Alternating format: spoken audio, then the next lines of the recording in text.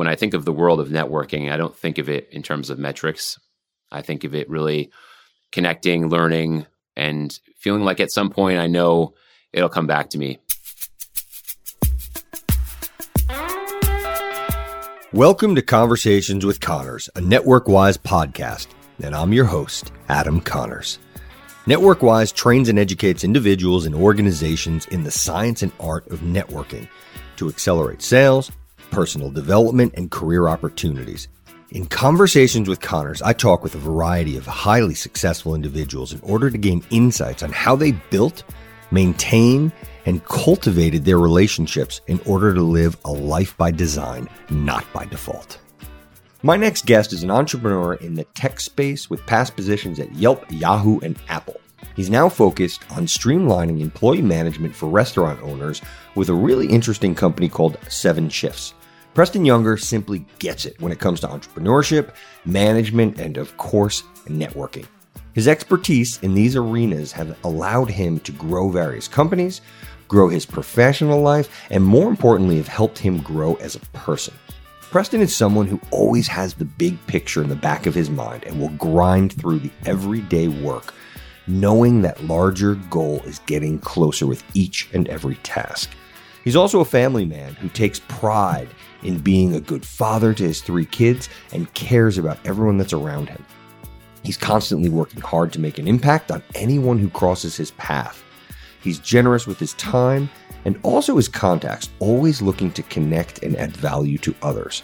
During our conversation, he shares his story and how relationships have been instrumental to his success. So, with that, let's learn more about his tech and business expertise as I bring you my conversation with my friend, Preston Younger. Enjoy. Preston, I'd love to memorialize that golden nugget of wisdom that you shared before we just went live. Do you remember what you just said to me? Yeah, I think I just talked about how important in my career, my connections and people I've met throughout the way has been. I think all experiences, both professionally and personally, are tied to just getting to know really great people, and that they have their own aspirations, have their own objectives in life, personal and professional life. And I tend to think about both the professional and personal as like not really kind of separate, but more intertwined and connected. And as a result of that, I think like the relationships are not just your Rolodex of business connections and not just your personal friendship connections. I think the two are very much correlated to each other. So I tend to think about that in my life a lot, and have learned that probably in the past chunk of years. I love to hear that. And why do you think, if you have an opinion on this, why most people like separate the two? They separate that personal and professional. I have a few thoughts on that. I think the old way of the world is you kind of had to keep your personal life at home, and you kind of had to keep your professional life separate. When you came into the office back in the day, you kind of had to check everything else at the door. You had to put on your game face for work, and you had to not present yourself as having anything else that you focused your time on or cared about outside of your job. Luckily, the world has changed. We now are allowed to be ourselves more and more everywhere, especially like in the space that I'm in, which is more of the tech, kind of innovative space of tech startups, tech companies. Open floor plans are more conducive to the whole person, right? Yeah. And so what that means is like your friendships can be good additives to your professional career in terms of a soundboard, in terms of advice, in terms of coaching, and your professional connections sometimes end up becoming like really close personal relationships and connections. And I think it's okay if you keep that in a good balance versus the old days of where you kind of had to keep them siloed. Yeah, that's a great way to articulate exactly what's going on. So before we delve further and to give the audience a better understanding of where this perspective comes from, do you mind sharing in a nutshell your background, what you're doing today, what got you here today, and just some of the experiences that you've had that have also led to this clarity in thinking about how important the relationships are and where they sit? Yeah, I think, going back, I guess, to the earlier years, my parents both grew up in just north of Westchester, kind of outside of New York City. And dad, son of an immigrant from Sweden who came over to the U.S. to kind of create his own life and got involved in restaurants and bars, worked at the Waldorf as a bartender. My mom, one of 9, they lived in Newburgh, New York, and where they met and got married and moved, wanted to get away from the city. They moved up to Vermont. And I'm so thankful now in my later years that I grew up in Vermont. I didn't appreciate it when I was younger, but I think in terms of the way I think about life, the balance maybe I try to apply to all facets of my life, which is whether it's work-related, personal, family, my wife and kids, or just in general, the fact that I was able to grow up in Vermont. My parents moved up there, had myself, my 3 siblings, and growing up in Vermont, and both of them being working class. They didn't make a whole lot. They worked really hard, and I think I've realized that and appreciated that in my later years, more formative years, and having my own kids especially. And so I tend to think a lot about that in everything I do, which has been a big part of why I've had some of the experiences I've had in my professional career working for companies like Yahoo and Apple and IAC, which is the parent company to CitySearch, Ticketmaster, Evite, and then being an early hire for Yelp in 2008, helping open up the first New York office outside of the San Francisco headquarters. And then I left Yelp after about 8 years of running the brand partnership sales team there and started doing some consulting with just some great connections that I had in the sort of startup space, founders and some investors, and started doing some consulting around sales and growth. And then more recently, one of my consulting clients started a full-time engagement with as the first US hire back in October. And it's a software company. It's 7 Shifts, Canadian company, and focused on helping restaurants solve the labor management, scheduling, and compliance problem. It's a big one out there. So that's in a nutshell. That's my story. And hopefully I've got a lot more ahead to accomplish as well. Yeah. Well, all right. So I got a bunch of things to unpack there. First, I'd love to get an understanding of what made you decide to go with 7 Shifts, knowing that you had access to all these other kinds of opportunities. Yeah. You have your own consulting firm. I mean, what is it? I mean, they must be a pretty special organization to pull you away from having your hands in all of these other great organizations. Yeah, for sure. I had the privilege of working with the CEO, the head of growth for 7 Shifts for a number of months as a consulting client of mine for my consulting company. And during that time, I didn't necessarily know at the time that I would be even considering joining them full time. But as I got to know the people, the product, saw how much traction and success they had. It was about a company of just about 120, 130 employees or so between their Toronto office and their Saskatoon, Saskatchewan headquarters. I think I felt more and more compelled to do more and sort of figure out what that next involvement looked like. And fortunately, I was able to work with Jordan, the CEO, to kind of figure out a plan for full time. And I think one of the things that my partner and I, who kind of started our consulting company, which is called Milesquare Labs, an ode to the Milesquare city of Hoboken, where we're sitting right now, was that when we created the consulting company, we wanted to afford ourselves the opportunity that if we spotted something or felt compelled to jump into something a little more entrenched or full time at any point, that we would kind of build that into our model. And so, and then my conversations with Jordan, the CEO of 7 Shifts, kind of went from being a consultant to maybe there's something more here. 7 Shifts has a significant amount of current customers, most of which are in the US, and even furthermore, most of which are in the New York City tri-state area. The creation of this first kind of US hire, head of US operations role became more and more of a reality. And there's a lot of work to be done. There's a lot of success we've had, but the people that I'm working with are probably the most important part of it that I really kind of fell for initially. Obviously, it's a great product. The founder story is really compelling. The investors that we have are really, really strong, have a lot of operational experience in their portfolio and actually lend a hand, which is not the case for all investors. Not all VC money is created equally. So the fact that we have strong investors that believe in us, that believe in our plan and trust us as a leadership team is really great. So it's been good so far, and actually just wrapped up here at the beginning of 2020, hiring the launch team to accompany me and kind of build out our in-market boots on the ground effort and open up shop, official office, first U.S. office in Hoboken, New Jersey. Congratulations. Thanks. So what does it take to be successful in the role that you're currently sitting in right now? The biggest thing is taking stock and inventory of the success or ingredients of success that 7 Shifts has already sort of had to date, and the people that are responsible for that well before I joined, and trying to just be able to help add an additional layer of support and expansion efforts and growth, tapping into what I know, tapping into what I've experienced, asking questions around why things are done a certain way, thinking of different ways to make improvements, adjustments from a leadership perspective, or even just at any level, trying to chip in and help. That's my approach. In general, that's the way I have found fulfillment in my engagements in general and all of my professional career, including my time at Yelp, but even after Yelp and consulting. I think that's the main reason why I got into consulting, started a consulting company, was really to help. And so I think of my role at 7 Shifts as I'm trying to help the cause, which is we're trying to grow, a massive global company that's focused on solving this really important problem.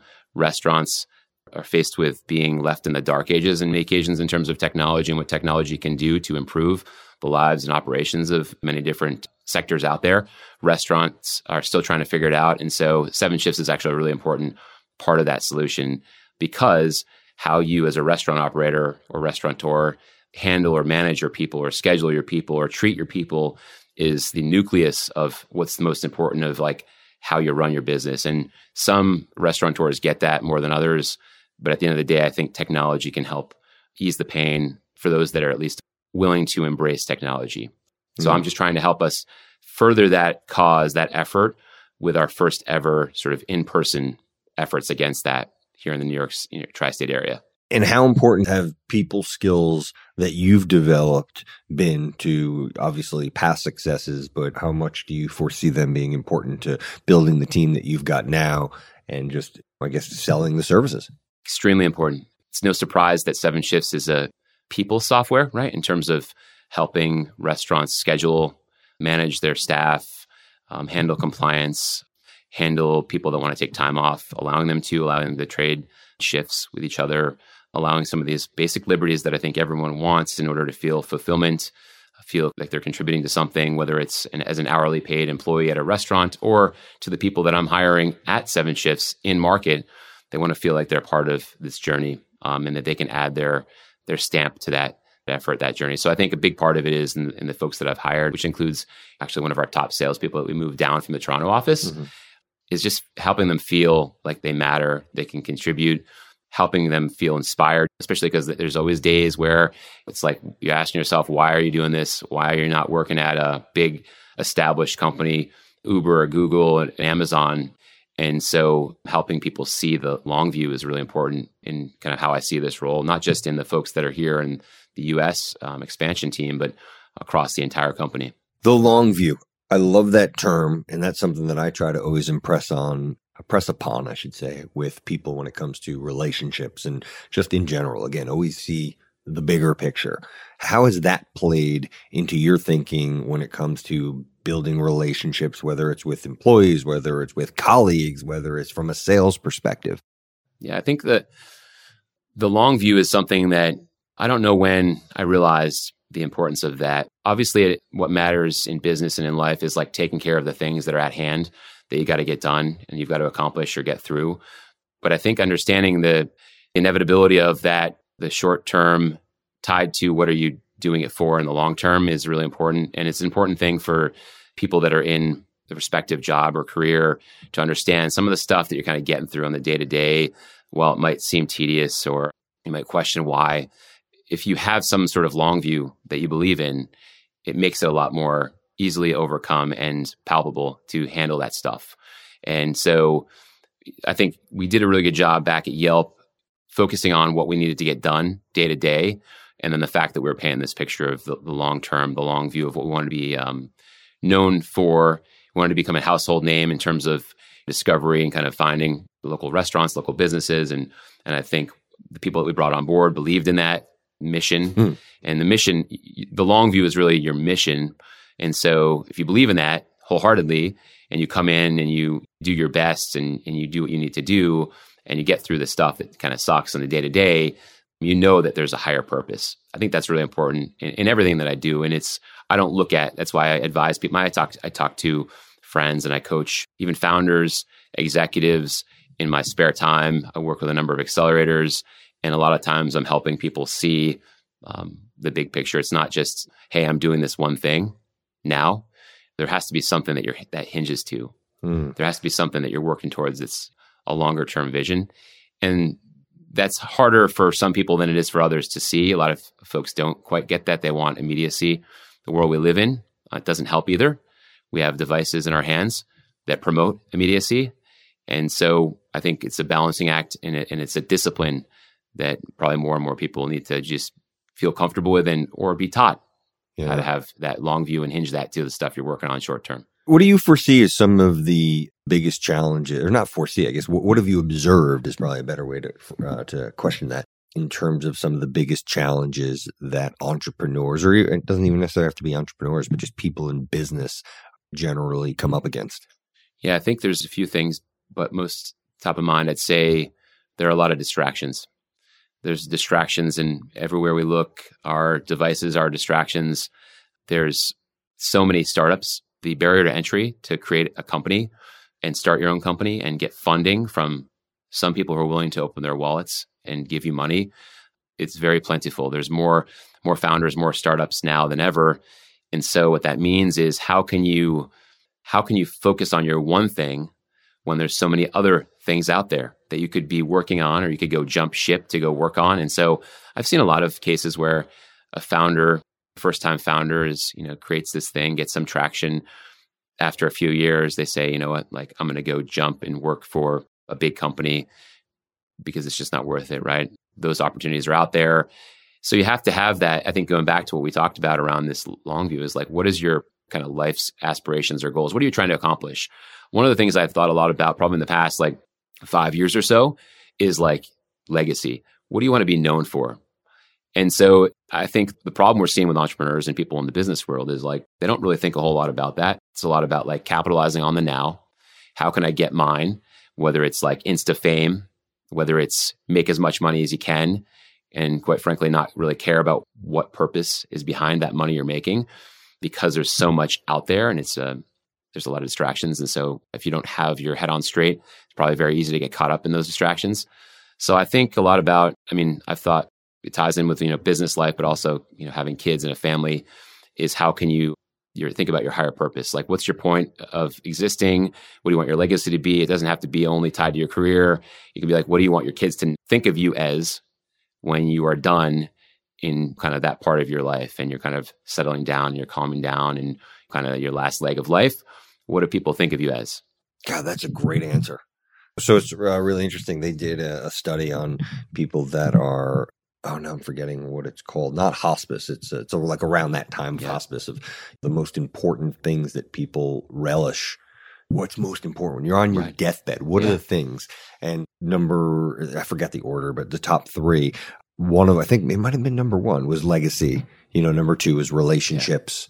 And I forgot what the third one was. But to your point, great point. Yeah, for sure. I think it's easier said than done, because we're all human. And so you have things that you're trying to deal with in the moment.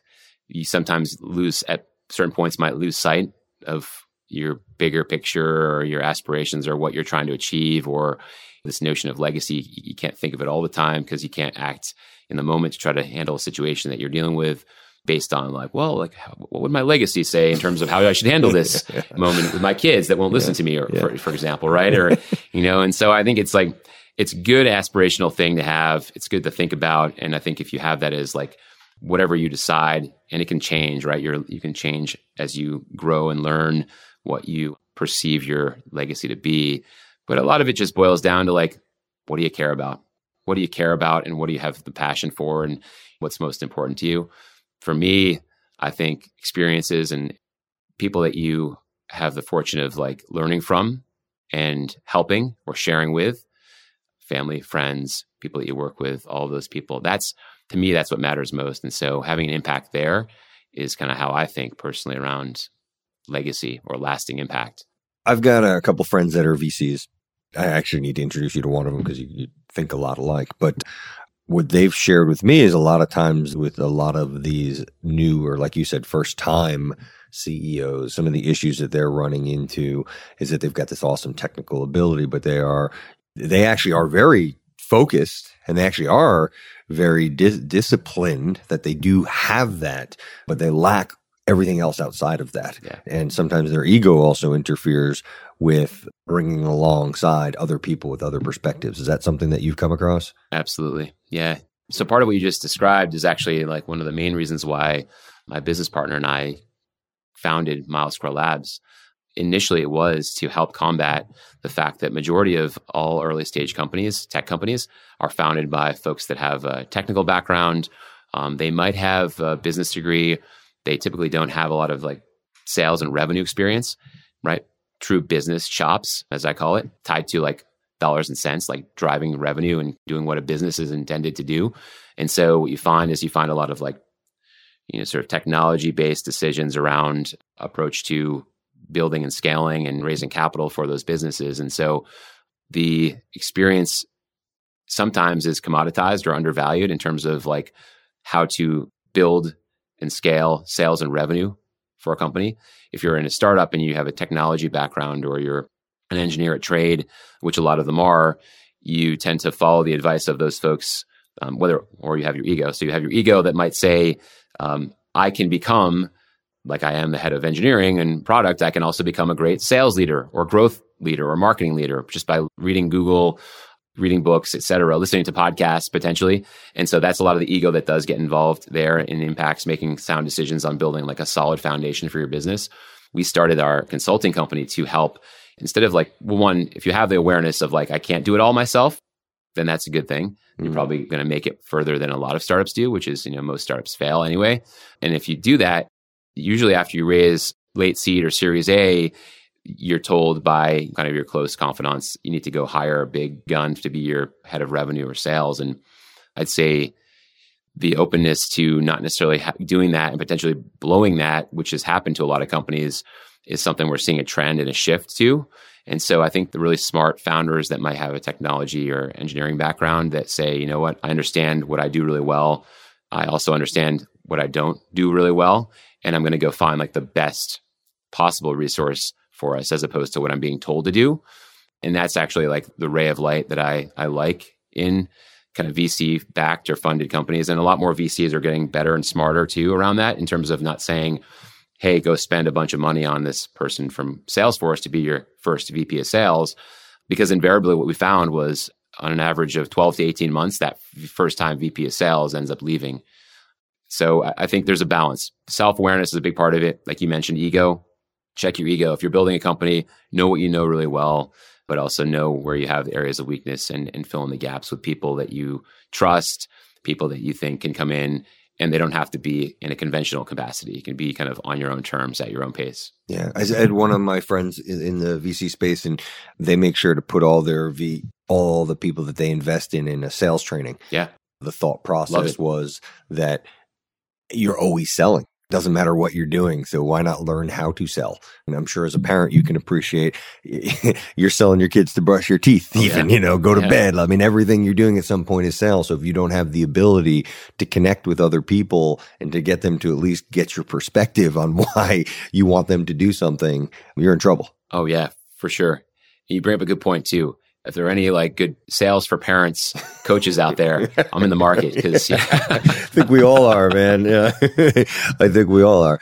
So what have you done throughout your career? You've built some pretty awesome relationships. Are there any tenets that you follow when it comes to first meeting someone, whether it's how quickly you follow up with them, how often do you follow up with them? Is there a cadence to it? What about reaching out on LinkedIn? I mean, I could keep going on and on. Let's maybe unpack a couple at a time here. Yeah, I've been a big supporter of LinkedIn since LinkedIn started. I've been a paying customer of LinkedIn since they offered that paying product. I leverage LinkedIn tremendously. I think it's definitely the new world version of the Rolodex, the people you know, and you get to have it cataloged by what those people have done as pertains to their profile on LinkedIn. I think it's a tremendous resource. I think it's tremendous because no one should ever feel like, as long as you are, not a hermit and you don't just sit inside. If you meet people, you should never feel like you don't have someone you can go and find that has an area of expertise that you don't have or you need. LinkedIn is there for you. So I'm giving a plug for LinkedIn and Microsoft, but for me, I guess that's been probably since 2006 or 2007. I've been a pretty big diehard LinkedIn user, power user, and that is really just as a parallel to the networking that partakes online and offline in the business world and professional world. People that I've met personally in different settings, I've connected with on LinkedIn and learned and found out some interesting stuff about what they do in their professional life as well. So it works both ways. Yeah. Do you have a rule of thumb after you meet somebody, like how quickly you follow up with them? My approach typically has been, it's worked really well. when I meet people, when I connect with people, to try to understand where they're coming from. I think this sort of notion of understanding what it's like to be in their shoes a little bit, whether I meet them in person or I'm connecting with them, if they've reached out to me, I'm trying to just take that extra step or time to learn exactly what they're like. We go back to what we talked about, the long view. What are they doing? What's their purpose? What are they focused on? And usually I'll try to see if there's someone that I can connect them with that I know. That's just the way I think about it. That's just the way I think about it. I just think if I meet someone, I don't think, how can I profit or how can I make money off of this person? I think, how can I help this person? We took a moment and I got a chance to learn a little bit about them, what they're focused on, what maybe their current most pressing challenges. And immediately I usually am able to think of like one or two people off the cuff. And so my follow-up would usually be making sure that I make that intro as quickly as I can. I want to get it off my plate. I want to put it out into the world and let that, see if it works, if that connection pans out for that person, great. I am a big believer in what you put out is what you get back. Mm-hmm. I'm a huge believer in that. And that might seem a bit kind of against the grain when it comes to like building out these companies or divisions that I've run. And we're focused on metrics and kind of what goes into the top of the funnel and how you work that through in terms of your pipeline and how that generates the bottom line of business you close or locations you close and monthly revenue and ARR. But when I think of the world of networking, I don't think of it in terms of metrics. I think of it really connecting, learning, and feeling like at some point I know it'll come back to me. And it has. You touched on some really great points. Was there anyone that kind of showed you the light with that way of thinking? That's a super connector quality attribute that you have when you're saying, hey, the first thing that I do. Yeah. And that is a great way to think about things. And very, very few people do that. Something I highly encourage people to do, and they don't. And I don't know if it's because they're lazy. I don't know if it's just something that was just never taught to them. If someone never did anything for them, I'm not exactly sure what that is, but more people need to do that. When did you start doing that? And well, let's go from there. Yeah, that's a good question. I can't recall a specific person or point in my professional career, but I can think back to just growing up with my parents. I think that they were always willing to try to help folks whenever they could. My dad, being a career-long general contractor, I think just in his nature was to help people with the right answer or the right person, not necessarily with the focus of it trying to generate business for him. If a homeowner that he was talking to had some sort of need and it fell outside of his wheelhouse, he wouldn't be trying to get them to work with him. He would connect them to the plumber that might make sense or someone else who might be better suited for what they need. And I think the moment I probably didn't, at the time, I didn't think about that. But in hindsight, I think that was just the way I thought things were. And so translating into like, as I got into my professional career and I realized there was a world of like, people that stayed in their lane and kind of felt like they just had to kind of keep their head down and do their own thing and not worry about anybody else. And that was just never me.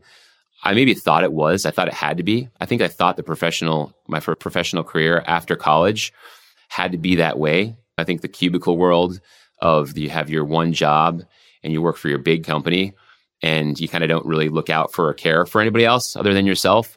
I think while experiencing that early on in my career, I realized that I didn't like that. And so I was fortunate to be able to break out of that and find my own path, but largely find my own path based on people that I knew and people that I had helped or people that had helped me. And there's been quite a few over the years that have helped me. And I think about just in recent years, my Yelp alums, we call it the Yelp Mafia, folks that work at Yelp or worked at Yelp, even from Jeremy Stoppelman, the CEO, who I got to know really well during my time there, and just seeing kind of what he had done in his own kind of network of folks that he'd worked with at PayPal, where he was at prior to founding Yelp, and then the way he engaged with us as employees, and had also did other stuff outside of building and growing and kind of running Yelp. A lot of that stuff kind of plays into how I think about my career, how I think about helping, how I think about networking, connecting people with people that I might know that could help them with something that they're facing. Is just I probably have a problem with taking on too much and not saying no when people are asking for help, because I just want to err on the side of being there for someone if they feel compelled to come contact me or meet me because they think that I can help them with something. I don't take that for granted. I look at that as an honor, and I try my best, although I do fail and I don't get back to everyone all the time. So I've got things to work on there, but I do try to help people, especially that are trying to connect with me or network with me and ask me for some help for whatever short-term or long-term thing they're facing. Yeah. I mean, that's awesome. That is just a really great rendition of how you think about things and what it's done for you. And I didn't know that there was a Yelp mafia. I was very familiar with the PayPal mafia, but so what have some of the other people from Yelp gone on to do? There's a lot of us. I mean, a lot of folks that are in the VC space that are investing in great B2B or SaaS or tech companies all across the world. There's a lot of folks that are running in leadership roles of head of sales, head of customer success, a number of companies, too many companies that I'm sure people are very familiar with, that there's a lot of folks that were at Yelp in the past that are now at these other companies and helping to do their best in terms of making these new companies great. One of my probably biggest like post Yelp mentors has been the former COO of Yelp, Jeff Donaker. And Jeff Donaker, along with Rob Krolik, who was the former CFO of Yelp, they're doing some interesting things. And actually, they've started a fund that's out in the Bay Area. And so they're actually investing with actual operational experience behind it, that they're helping contribute to their portfolio of companies that they're investing in, taking some of their past experiences at Yelp and other companies they've worked for in the expertise of sort of CFO and expertise of COO and helping bring that as added value, which I love that model. And Jeff was actually really inspirational when I was kind of trying to figure out with my partner how to build out our consulting company. He helped us think about how we could articulate our value proposition and how we could kind of disseminate that out to founders and VCs. But there's a lot of Yelp mafia folks doing a lot of great things. And there's actually like a lot of my folks that I was really close with and still know that are at Yelp and have been there for 10, 11, 12 plus years, which is also a testament to the culture and the business that Jeremy is still running. He's still the CEO of Yelp, and they're doing some great things over there, even all these years later. That's great. Yeah, especially in the tech world, you don't see, I mean, the average tenure is like 2 years. Yeah. So for someone to stick around for that long, that must say something about, I guess, the product, the company, the culture, things like that. Wow. So what are you hoping to accomplish with 7 Shifts? Yeah, I mean, part of me, I equate it to my kind of rocket ship ride at Yelp over 8 years. We went from, I was approximately employee 80. And when I joined or when I interviewed, it was just a pretty small office in the Bay Area in the Mission.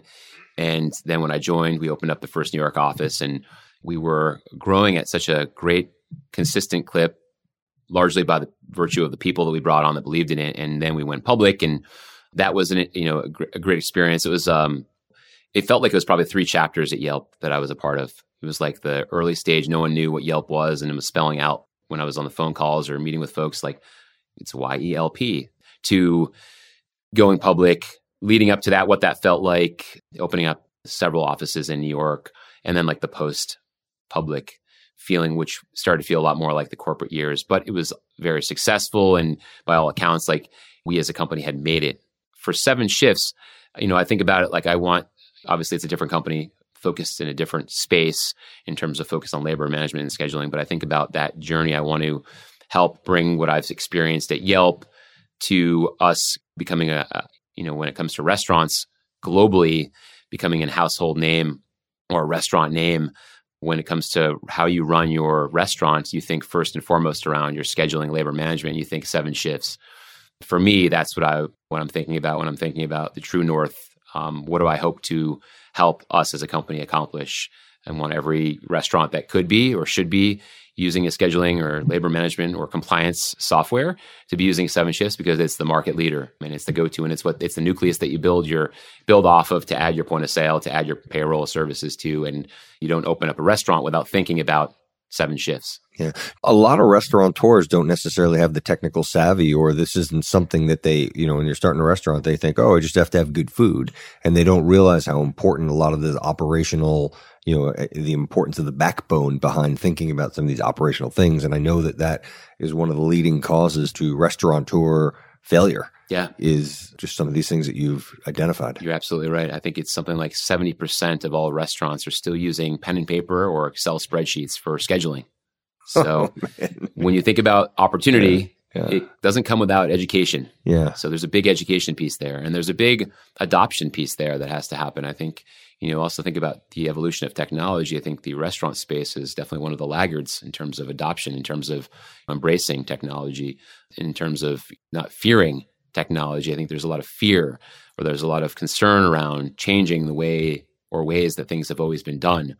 And so I think that, our success is definitely hinged to education and adoption and joining forces with a lot of our partners that are doing the same thing on the point of sale or, payroll side of things. We have, I think, the most sort of integrated partners of any scheduling or labor management software for that sole purpose, which is to make it easier for these restaurateurs to, if they're going to adopt and they're willing to adopt and utilize technology to solve these problems they have, that they can pick best in breed that works for their restaurant and know that we will work with whatever they decide on the point of sale or on the payroll side of things as well. So you guys are involved in the entire ecosystem of the, I guess life cycle. Life cycle. Yeah. It's really the life cycle, sort of employee life cycle as it pertains to restaurants, and sort of how do you sort of hire, onboard, train, retain really good people, because that's ultimately like you could have the greatest of food and beverage and menu, but if you don't have people that are organized and are sort of taken care of properly, that are representing you on the front lines of your restaurant, you'll never have success.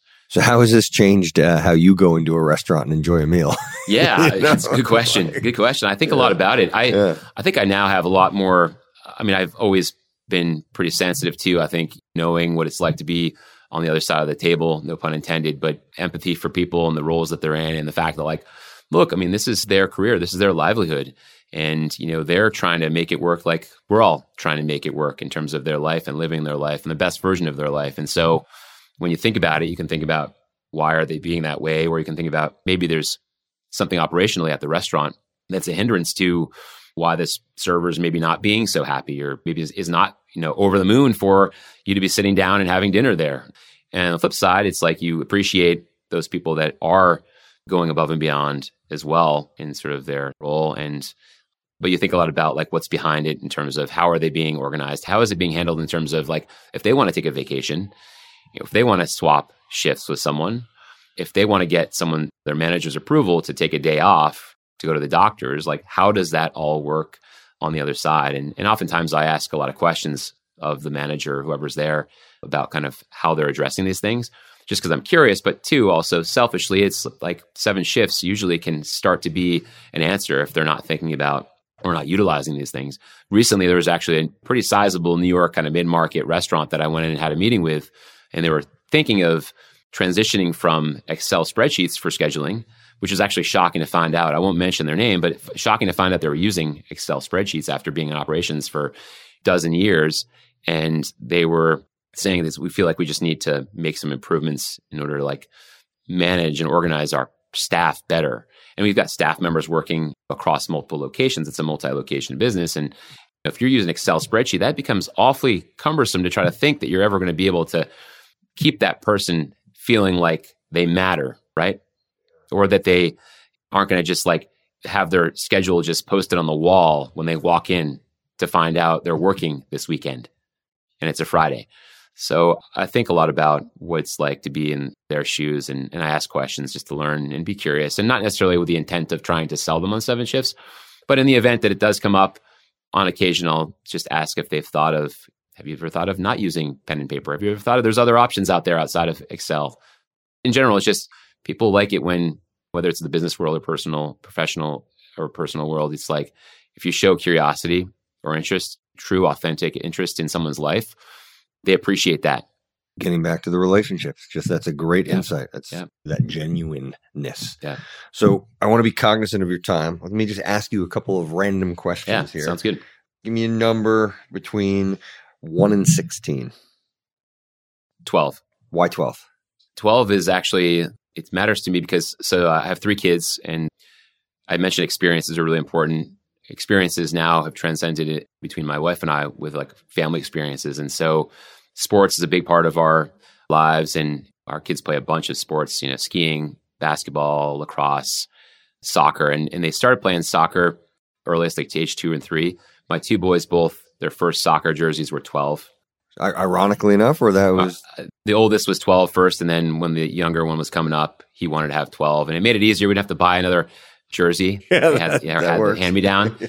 And I think it's like we think a lot about the numbers that they have, and just numbers in general. I think we try to find stories as a family. It's always kind of fun, especially with sports. If you got a number, you get assigned a random number, always try to think of like, for me, for a while, it would be like, how do you get to like 23 from whatever numbers you're assigned? And that goes back to, as foolish as silly as it may be, like big Jordan fan growing up in 23. And my house address growing up was 23. My first job out of college in New York was on 23rd Street.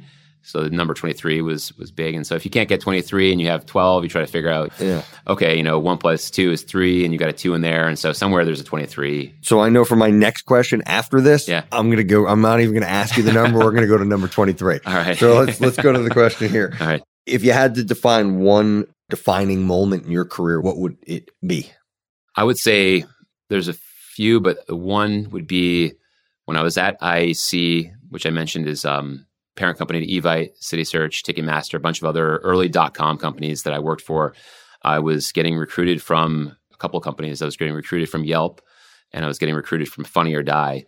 And Funny or Die at the time had become a really successful kind of sort of improv comedy video content site that Will Ferrell was backing.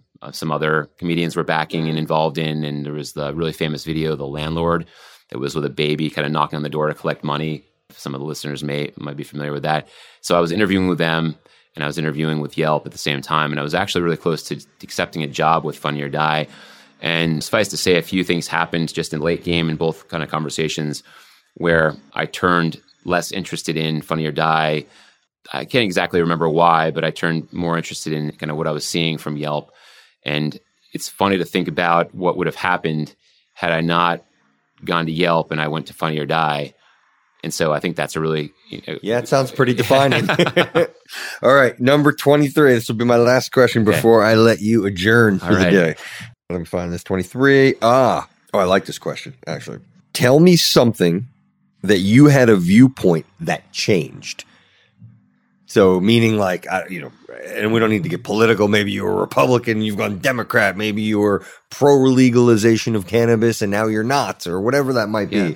Has there been a viewpoint that you've had that changed? And I'd love to know what it was and what caused that to change. Yeah. I would say... Wow, you got one off the top of your head. This is impressive. Yeah, that's not an easy question. I've got a few here. I've got a few. I'll give one tied to family, one, and then I'll tie one to business as well. In terms of like family and having kids and raising kids, I think I thought it had to be a certain way where you kind of had to have a lot of the answers figured out. What I've learned is you're learning as you go a lot, and that's okay. You're trying to adapt as you go. That's okay. You can also learn from your kids. That's really important. I'm still trying to get the hang of that, but I think that's a really important shift in terms of what I maybe thought before having kids, even maybe what I thought when the kids were young, or kind of infant stage, to now as they become kind of young, getting closer to young adults. So that's one. Business side, I think what I thought in terms of management of people maybe was something very different early on. Again, probably going back to where you kind of had this sort of the cubicle approach to business, and that managers kind of had to sort of sit in their ivory tower and kind of tell people what to do and somewhat be resented by their underlings. That was, I think, a lot of what I maybe thought the ranks of management was early on. What I've realized in time and my perspective has changed on is how important it is to be a manager. And it's so impactful to people, especially as they're just kind of venturing into the professional world, to really help instill in them this belief that they can actually accomplish a lot of great things, not only just in the role that they're in or the company that they're in, but setting them off on the right trajectory for future success, and how critical and important it is as a manager. Very similar to what I think about and see as coaches in athletics. Same thing. I think it's kind of low barrier to entry because anyone can find a job as a manager somewhere. Anyone can find a job as a coach somewhere. But they're not all created equal in terms of how important and inspirational they are to instilling confidence, the belief that you can actually accomplish whatever the role is that you have, do really great things, and you can have this long view, these aspirations and goals that you're working towards. That manager, or as I mentioned, that coach is so crucial and critical to that. I didn't know that earlier on. I probably didn't even think about it. I think a lot about that, and I try to apply that to my professional business world as well as with family, kids, personal life. It's a work in progress at all times, but at least I'm thinking about it. So I'm making a step in the right direction. Oh, that's so funny that you bring this up. And a conversation I actually just had last night with a close friend of mine. And we were talking about leadership. And he said to me, he goes, and I'm going to completely bastardize this quote, but you'll get the genesis of it. He says, Adam, leadership is so important. He goes, so important that a wolf at the front of a pack of dogs will have a wolf pack, and a dog at the pack of wolves will have just a pack of dogs. Yeah. So I don't know. I've botched that, but I think you understand the importance of that leadership, that management, and what that can do. But Preston, great conversation. You've been such a good sport, especially with all the construction that's being done around here. I apologize for those that are listening. I just blocked it out. Yeah, I'm shooting free throws. Impressive. Still a work in progress. Yeah, I don't know. You didn't twitch, but no. In all seriousness, thank you for coming in, imparting your wisdom. Really good insights. There's a lot of valuable takeaways for not just myself, but hopefully everyone that's listening. My pleasure, man. Thanks for having me. You got it, my friend. Cheers.